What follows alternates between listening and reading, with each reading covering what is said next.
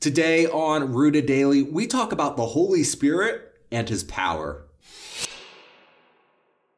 Welcome to Rooted Daily, the podcast where in 10 minutes or less each day, we root you in the Bible so you can grow with God. I'm Brandon Levy, and today we're going to talk about the power of the Holy Spirit. Paul writes in Romans chapter 8, "Therefore, there is now no condemnation for those who are in Christ Jesus, because through Christ Jesus, the law of the Spirit who gives life has set you free from the law of sin and death. For what the law was powerless to do because it was weakened by the flesh, God did by sending his own Son in the likeness of sinful flesh to be a sin offering. And so he condemned sin in the flesh in order that the righteous requirement of the law might be fully met in us, who do not live according to the flesh, but according to the Spirit. Those who live according to the flesh have their minds set on what the flesh desires, but those who live in accordance with the Spirit have their minds set on what the Spirit desires. The mind governed by the flesh is death, but the mind governed by the Spirit is life and peace." The Spirit is too often neglected in our discussions of God, but Christians should know how important the Spirit is to our salvation. God, the Spirit, is alive and he is at work around us and in us. The Spirit is almighty and he works powerfully right now to bring about his will. Christians believe not only in the Father and the Son, but Father, Son, and Spirit. We are to baptize in that name of the Father and of the Son and of the Holy Spirit, according to Matthew 28:19. One God in three persons. It's just as vital that we understand and serve the Spirit as it is the Father and the Son. The Spirit of God has been at work since the beginning, and in fact, before the beginning. Before Christ entered the world, the Spirit spoke to his people through Moses, according to Hebrews 9:8, through David and the Psalms, according to Matthew 22:43, and through the prophets, according to 2 Peter 1:21. He is eternal, and he has always been guiding his people, just as he does now, through his inspired word. He is integral to the plan of salvation. It was by the Spirit that Christ was conceived, that the virgin birth was possible, according to Matthew 1:18.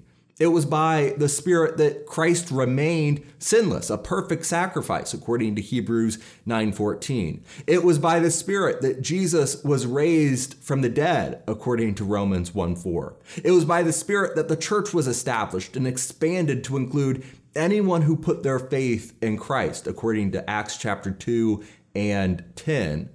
Far from being some mysterious vapor in the background, the Spirit is God, and he is front and center in his plan for our redemption. He's not a thing, but a person. He can be lied to. He can be resisted. He can be grieved, blasphemed. He comforts us. He guides us. He transforms us into the image of Christ.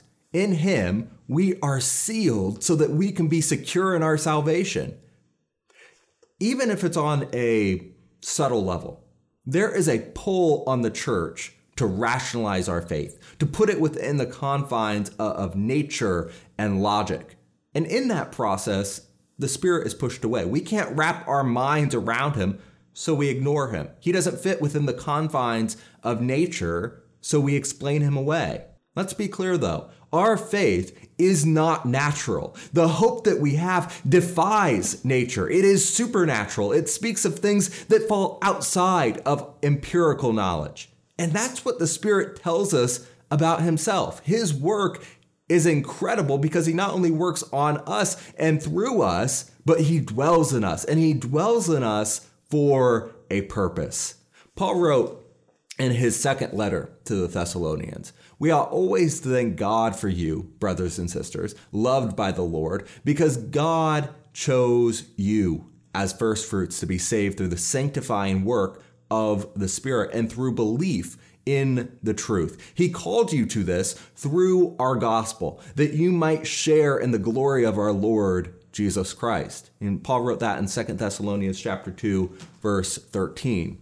Sanctification That may not be a word that we use every day, but Paul says that that's what the important work of the Spirit is. Sanctification comes from two Latin words, sanctus meaning holy, ficare, which means make. So to sanctify means to make holy. But of course, the word holy is about as out of circulation as sanctification is, so that doesn't help too much. But these words, while they may be obscure today, they convey important biblical realities. Sanctification is the power of the Spirit, and it is relevant and incredibly valuable to us now. So first, what is sanctification? At the end of Romans chapter 15, verse 14, Paul says, I myself am convinced, my brothers and sisters, that you yourselves are full of goodness, filled with knowledge and competent to instruct one another. Yet I have written you quite boldly on some points to remind you of them again, because of the grace God gave me to be a minister of Christ Jesus to the Gentiles. He gave me the priestly duty of proclaiming the gospel of God so that the Gentiles might become an offering acceptable to God, sanctified by the Holy Spirit. Paul says that sanctification is the goal of everything he strives for. The reason God wanted him to become and be a minister of the gospel was to share the gospel with the Gentiles so that they could be sanctified by the Spirit. God made him a priest with the responsibility of bringing offerings to him. But the only way those offerings, meaning the Gentiles, could be acceptable to God is if they were sanctified. Paul was not just aiming to get a long list of converts. He didn't want a lot of names on a list. He wanted sanctified people. He wanted transformed people, people who were made holy. That goes beyond a decision made one day and then immersion. That is a changed life. That was the work God gave to Paul and to us as well. And because that was the aim of Paul's ministry, we can understand what sanctification is all about by reading more about what Paul wanted for the Gentiles. He continues in verse 17 of that chapter, therefore, I glory in Christ Jesus in my service to God. I will not venture to speak of anything except what Christ has accomplished through me in leading the Gentiles to obey God by what I have said and done. Paul wants sanctification by the Spirit for the Gentiles, which means something pretty simple: obedience. Sanctification at its root simply means something that results in obedience to God. We are made holy to serve. Jesus himself said that was always the goal of reaching lost souls. He said, go and make disciples of all nations, baptizing them in the name of the Father, the Son, and the Holy Spirit, teaching them to observe all that I have commanded you. The goal of all of our outreach, of all of our evangelism, of all of our ministry, it's not just a long list of names on a list. It is sanctification. It is obedience. Sanctification is happening where the words of Jesus are being obeyed.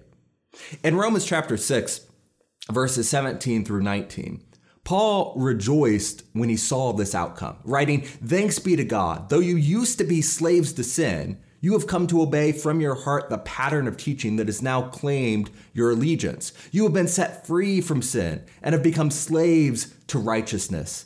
I'm using an example from everyday life because your human limitations, just as you used to offer yourselves as slaves to impurity and to every increasing wickedness. So now offer yourselves as slaves to righteousness, leading to holiness. Our goal is obedience, and the Spirit's power is sanctification. That'll do it for this episode of Rooted Daily, and I'm looking forward to sitting down and talking with you next time. Hey, thanks for watching this episode of Rooted Daily. We're praying that you're growing with us as we study the Bible and use God's Word as our only foundation.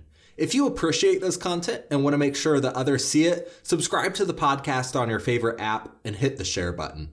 Most importantly, if you're ready to take the next step, repent, be baptized, and hand over your life to Jesus, shoot me an email to brandon@rooteddaily.com right now.